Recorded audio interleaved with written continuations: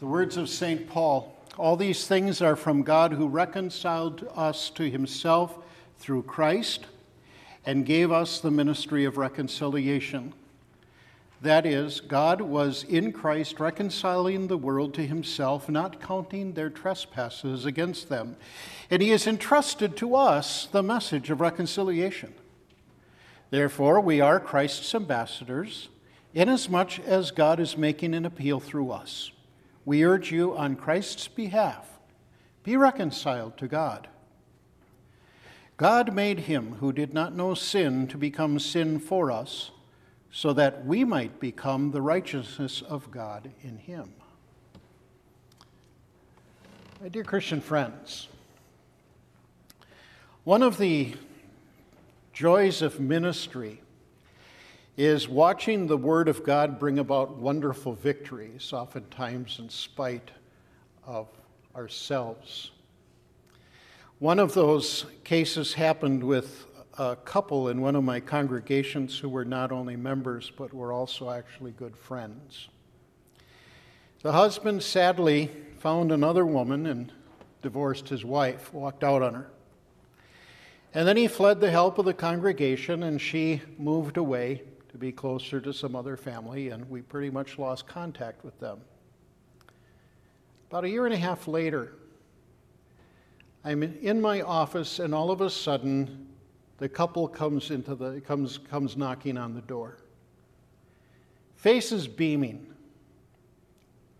And the husband told me that he couldn't live with himself for what he had done to his wife, and he left the other woman, came back and sought her forgiveness, and they were back together. They had reconciled their marriage. You heard the word reconcile in our text 5 times in those 3 verses. That word reconcile at one time was used in the marketplace, meaning to square up a deal. Making change so that you paid the proper price for something. Later on, it really meant squaring up relationships, making a hostile relationship into a peaceful one. My friends fixed their relationship between themselves with some spiritual counseling along the way.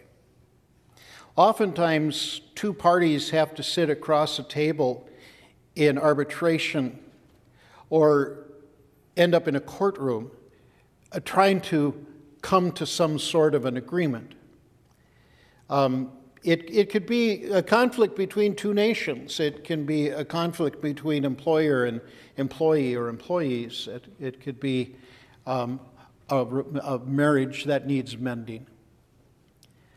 A lot of times in those cases, it's very hard to come to reconciliation, but when both sides can come to some sort of an agreement, we use the word reconcile. St. Paul wants us to understand that term now in our relationship with him, with God, and in so doing, we begin to understand better this use of the keys, what he calls the message of reconciliation. Today we look at the keys to heaven and hell and our use of those keys. In negotiations, and I think you can be honest and say this, that in any type of negotiation that need reconciliation, we have to admit that both parties usually come to the table with a burden of guilt, because both parties have made the relationship gone bad. Whether it's a squabble among nations or a broken marriage in need of fixing, no one is really totally innocent. But can we say that about our relationship with God, the holy and perfect God, the God who is set apart from each and every one of us?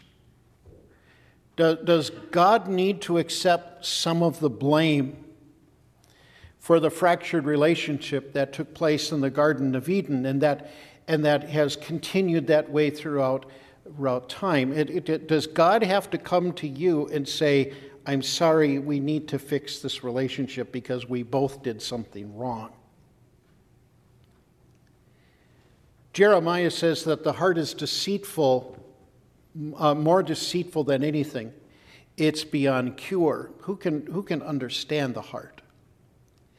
And St. Paul in the book of Romans really helps us understand a little bit about our heart when he says, there is no one who is righteous, not even one. There's no one who understands. There is no one who searches for God. They all have turned away. Together they become useless. There is no one who does what is good. There is not even one. Their throat is an open grave. They kept deceiving with their tongues. The poison of asps or poisonous snakes is on their lips.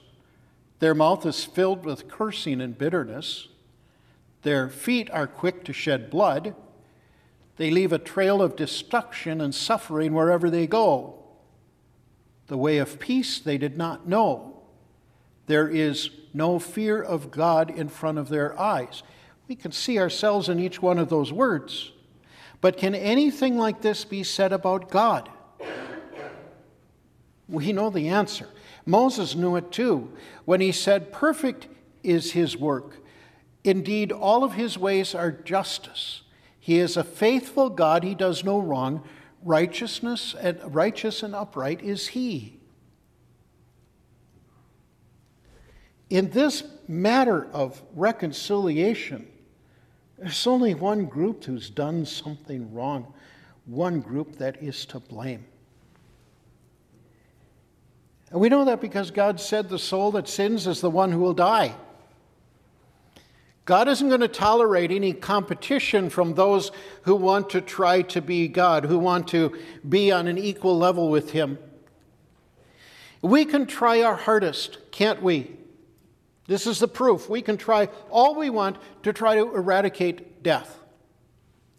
But in the end, a piece of plaque in the artery, or a tiny little virus, or maybe a moment of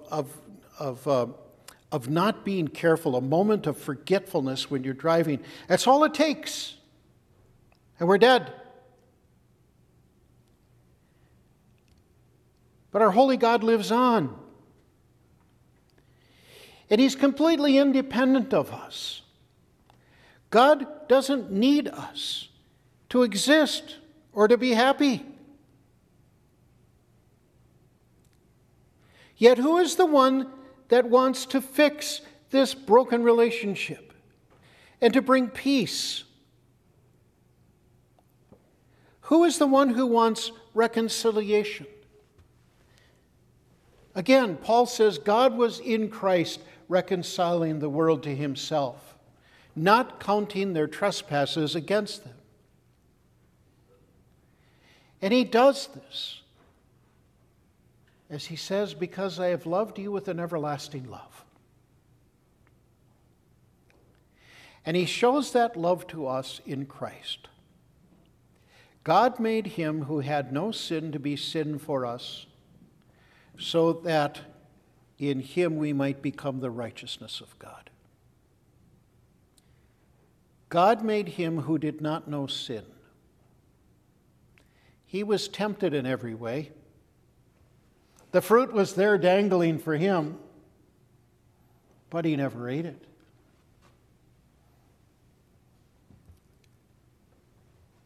And yet God looked at his Son, and he covered him head to toe with the filth and the stench and the corruption of sin, the sin that he hates. He made him sin. And then he unleashed the fury of his wrath on his Son, on Jesus. And he said, "You are sin, die." Jesus, true man, faced the penalty for our sin for us. Jesus, true God, the only one who could carry that weight and stand up to the wrath of God. And the result? God made him who had no sin to be sin for us, so that we might become the righteousness of God in him. You know, the one thing that you need and I need to get to heaven is perfection. To be perfect even as God is perfect. And when Jesus took something away from us, when he took our sins away, he didn't leave us in a vacuum. He gave us his holiness, his perfection, his perfect life. So that if God were to ask you on the final day, are you perfect? We can say yes in Christ. Because that's how God sees us. That's what he has imputed or given to us. One other truth we need to talk about in this text to understand the keys. God said that he did this for the world. He didn't say, God reconciled 99% of you. Because if that's what the Bible would say, what's the one question that would be on your mind? Say, am I part of the 99% or am I part of that 1%? God was reconciling the world. And the proper way to read that text is to say, to add your name. God was reconciling Tom Bauer. Add your own name. This is why when we struggle with those sins that vex us and trap us, and we keep repeating them and feel guilty about them over and over again, and we begin to wonder, can God truly, truly love me? We know there's peace with God because he reconciled the world. He reconciled me. This is why we have hope. God came to the negotiating table and he did all of the work. He brought us into a right relationship with him. He reconciled us. And with all of the love and compassion that he can muster, he simply says to us, be reconciled to God. You can't bring anything to the table. Simply take what I give to you and take it all. And this is the ministry of the keys of heaven and hell. This is how it comes into play. The keys, we will say, are that special power and right which Christ gives to the church on earth to forgive the sins of the penitent and refuse forgiveness to those who do not repent. Paul says here, and all these things are from God, who reconciled us to himself through Christ and gave us this ministry of reconciliation, this ministry of telling others about what God has done. I remember years ago standing in line to go out to the Statue of Liberty. Thousands and thousands and thousands of people speaking different languages. It was a sight to behold. And as I sat there, I realized that God reconciled every single one of the people next to me to himself in Christ. Go to a Brewer game or a Packer game, if you have to go to the Packer game, and look at that crowd of people. Jesus made peace with every one of them by dying on the cross for their sins. How will they know that message unless we tell them? And the message that God wants us to say is so simple. God loves you. He has forgiven you all of your sins. That's the message of reconciliation. There's no ifs. If God loves you if you do this. No need to say, just follow these steps and say these prayers and and God will enter your heart. There's none of that. It's simply to say that Jesus died on the cross and he paid for all of your sins and he has made you right with your Father in heaven.